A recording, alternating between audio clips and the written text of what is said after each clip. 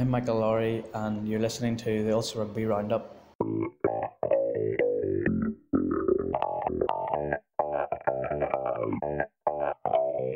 Hello and welcome to the Ulster Rugby Roundup's World Cup special, brought to you in association with Rimas Uomo, Victoria Square Belfast and Stockists nationwide. Ireland's World Cup is underway, and in some style too. Jonathan Bradley once again joins us down the line from Japan. Jonathan, hello. Hello again. How are we doing? I think we're all very good after watching that this morning. I'm sure you feel something similar to that.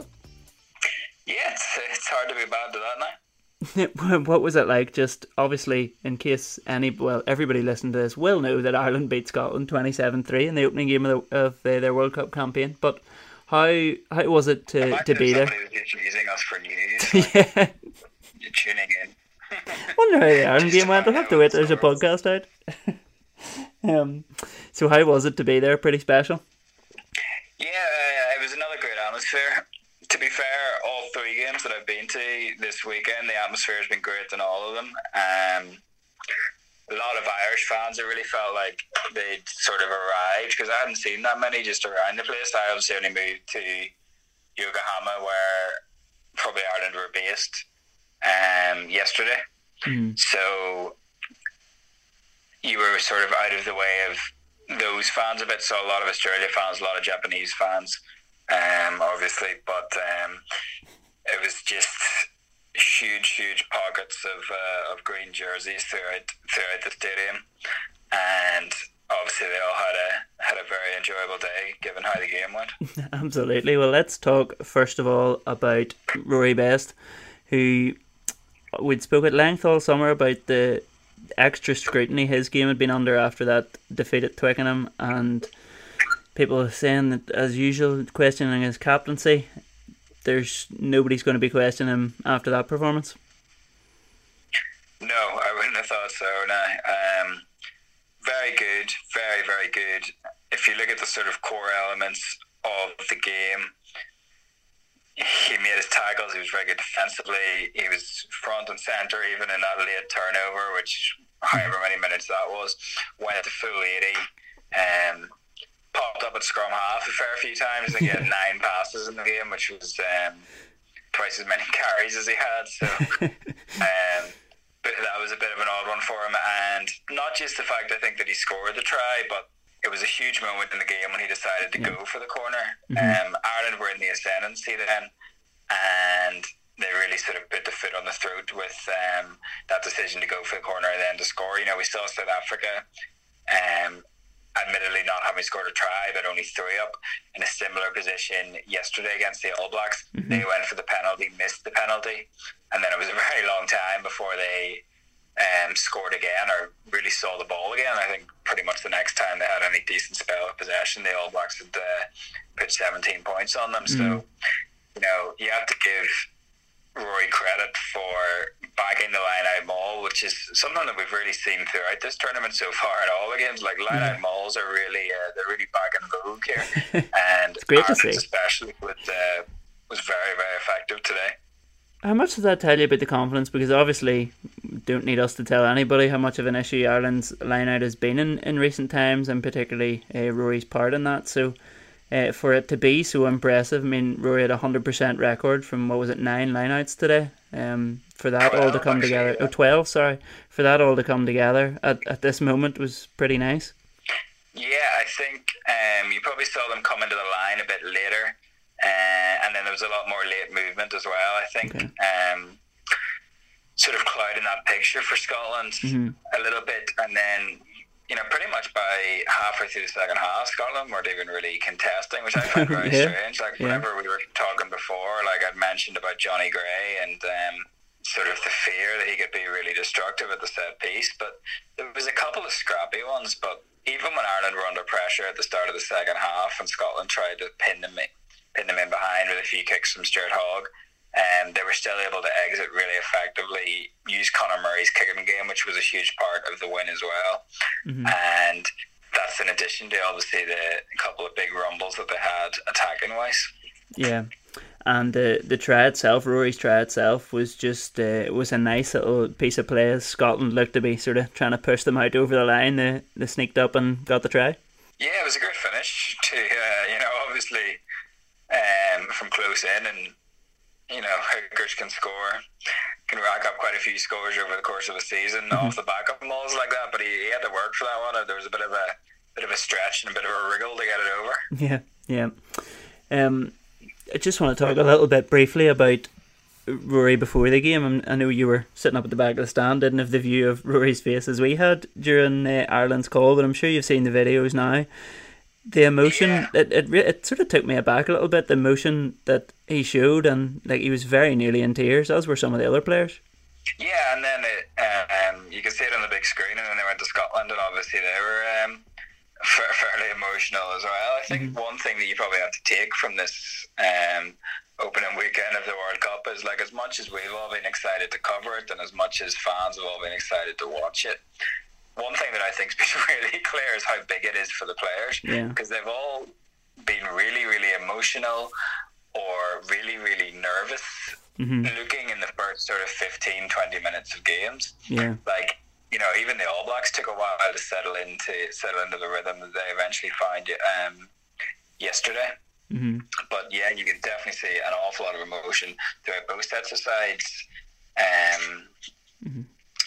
yesterday. And then that's one of the curious things, I think, the fact that Ireland seemed emotional but channeled that, whereas Scotland seemed emotional and then were just almost drained of energy, it seemed, in that first sort of 25 minutes. Yeah, they were emotion, except for Ian Henderson, who just looked like he just had a death stare on. It was terrifying.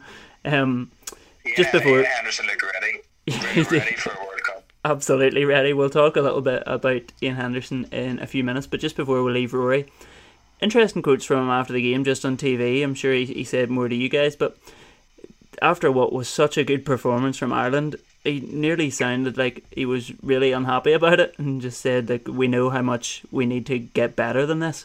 I suppose that says it all about the captain mentality there.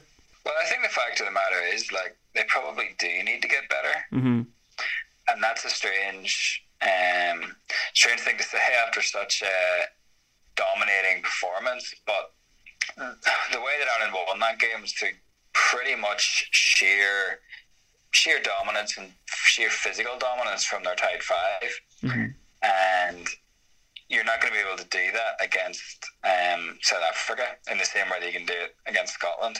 So it'll take something above that to beat a team like South Africa, I think, personally. Yeah, okay, fair, probably fair. So Ian Henderson was on our match ratings on the website, was man of the match, 9 out of 10. Did you agree with that? Genuinely, to be honest, I think you could have given any of Ireland's tight five, plus Josh van der Flier, and then CJ, who did win it. So any of that pack, apart from obviously Peter O'Mahony, who went off early, like, you could have given it to any one of them, to be perfectly honest. I think, given that he went 80, you could have given it to Rory, and James Ryan, again, superb, and to be honest, I would have edged it to Hendy, I think. But I genuinely couldn't have argued if it went to any number of players. And that was a Dublin journalist that did our ratings as well, so even he gave it to Hendy. That his work for that first try in particular was very impressive, wasn't it? Yeah, like it felt like a real tone setter. Do you know what I mean? Yeah. I think whenever you see somebody like Henderson have that big gallop early on, it lifts everybody. And then the fact that you score off it, the next time then that you're in the 22 you score, the next time you're in the 22 you score, like, and just as a forward pack as well, Henderson created the try for James Ryan, and the line out created the try for Rory Best, and a solid scrum created the try for Tadhg Furlong. So what you have there, not to completely ignore the contribution of Andrew Conway to one of those tries, but what you essentially have is the tight five creating 3 tries for the tight five. And when you're playing in a rugby team where those 5 are doing what they need to do to such a degree that they've essentially chiseled out whatever it was, 19 points. You feel great about that as the rest of the team, because you're going to be in for a handy enough day. Yeah, absolutely. Henderson's performance in general, and just aside from that work for the first try, was, I mean, he set that tone, but then he carried it on for the rest of the game. Yeah, it was a great Ian Henderson performance. I think, you go back to the last World Cup and he made such an impact there 4 years ago. Mm-hmm. And then in terms of Ireland, you're probably putting those World Cup performances up with maybe his performance against England in 2017 in the Six Nations, maybe even his performance against the All Blacks off the bench, as the ones where he really, really hit the heights. And that was him again there, very, very, very close to his the best performances that he's put in for Ireland, I think. Yeah, the World Cup, as you tweeted, the World Cup brings the very best out in him. Jacob? Yeah, I do think that there's something in it more than just, he likes the big occasion. I think, you see it even in, when he gets a real run in Ulster as well. When he gets, say, around Champions Cup time or whatever, when he gets a real run in the team and can build up ahead of steam, he always puts in his best performances. I think now we've seen him come back from injury layoffs and look like he hasn't missed a beat. Mm-hmm. So it's not saying that he only plays well, in his fourth or fifth game in succession or whatever. But I just do think that he is one of these players that almost the more regularly he plays, the better he plays, which can be quite difficult, obviously, now in the way that players are managed, You're listening to the Ulster Rugby Roundups World Cup Special, brought to you in association with Remus Ullum, Victoria Square Belfast and Stockists nationwide. As we've said then, the performance of those forwards didn't really leave the backs needing to do all that much to win the game, but so Jacob Stockdale missed out on his customary try that he seems to get every Ireland game, but he did contribute in several ways, predominantly with a couple of massive hits. Do you know what? That was the more... I'm actually, just before you phoned there, I was writing a piece about Stockdale, and just sort of saying, if you want to sort of look at the two big reasons why Ireland won that game, you can look at Jacob Stockdale, because on the one hand, he barely touched the ball, which showed you how good their forwards were. And on the other, you're talking about his defensive contributions. And obviously, he's not somebody that has been known for that, fairly or unfairly. He gets awful lot of flack for his defence. But for me, that hit on Stuart Hogg, where it almost looked like he had a grin on his face before he got up there, because he knew that he had timed it absolutely to perfection. Yeah. And that to me sort of summed up the fact that it seems like Ireland were always defensively where they needed to be, just that half a beat before Scotland were there, he was speaking after, obviously, and he said there's a reason why you call them 100%ers and not 99%ers. You have to get it exactly right. And he did. And then somebody else who I thought was really impressive in that same regard as well was Gary Ringrose, because he was another one, basically off the back of the Twickenham debacle, who's would have had his decision making questioned and his timing questioned, and I suppose their communication as a backline unit was questioned. But you look at those examples of when Scotland looks to get their playmakers on the ball, obviously, because in Finn Russell and Stuart Hogg, they have two really probably world-class players, I think. Yeah. Who can create something out of nothing, and the more those guys get touches, the better Scotland are. But Ireland just didn't give them any space. They were right in their face, and those couple of tackles from Ringrose and Stockdale really epitomised it. Yeah, absolutely. Just to move on from the Ulster players then, you mentioned him briefly earlier, but James Ryan really underlined what we had said before the game, and that he is completely and utterly world class. Yeah, I think strange to, or it'll seem like a bit of a jump, but like I think when you have Henderson and Ryan in the engine room and they're playing like that, I think you can put them with anyone. Like, you talk about whether Ireland can physically deal with the Springboks or even physically deal with New Zealand. Mm-hmm. But one thing that they can take an awful lot of confidence from in that regard is the way that those two guys are playing together. And like, it seems wholly foolish now that like in the build up to this we were mooting the point of Ireland needing a real impact bench, and would you use Henderson as an impact sub? Because I even wrote a column during the week about how important the bench was going to be, because on 50 minutes to be able to bring on these dynamic players, and then by 50 minutes the game was over. The starting pack had been so good that you didn't need those replacements. Yeah, no, absolutely, you're right. So just to look back on the performances, you've mentioned as well, Scotland really weren't very good at all. So is there a danger that we can get a little bit carried away as to how good Ireland actually were? I mean, how much of it was Ireland being good, how much of it was Scotland being bad? These things are always a mixture of the two, do you know what I mean? And Scotland were really poor. As you know, I've been saying all summer that Scotland are a bad team outside of Edinburgh.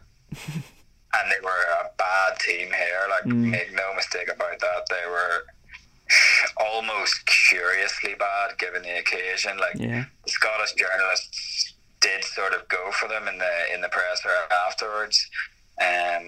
Gregor Townsend said that they lacked energy, that they lacked aggression, and how can you lack those two things?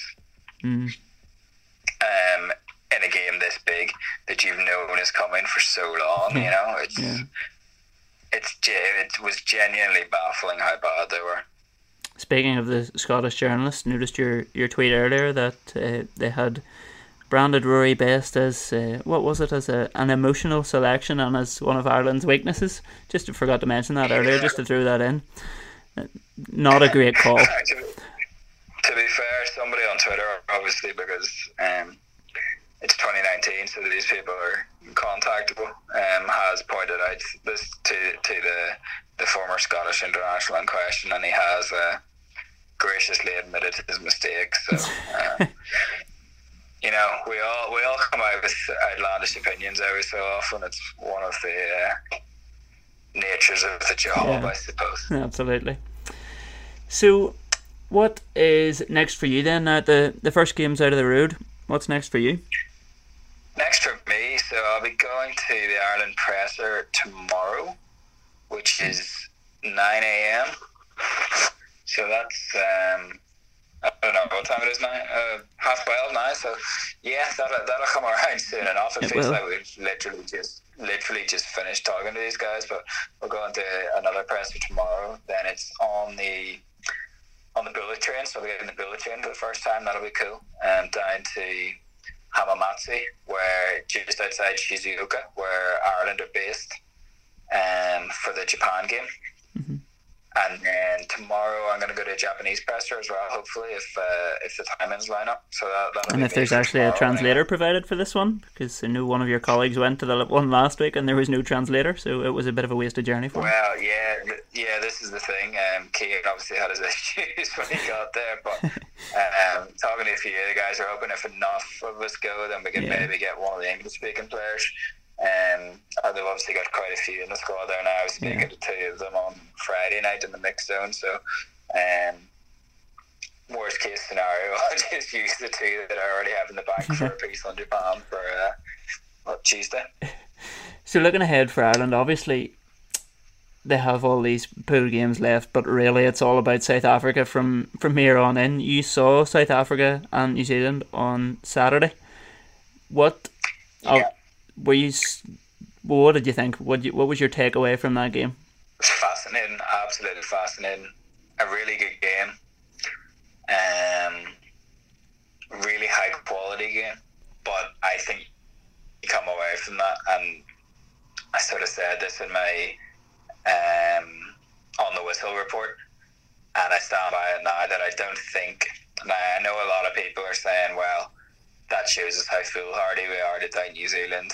Mm-hmm. They're far and away the best team, and I don't think that you can say that because, you know, South Africa showed a way to get at them for sort of half an hour or so. The All Blacks were at their very best for sort of like 5 minutes, really.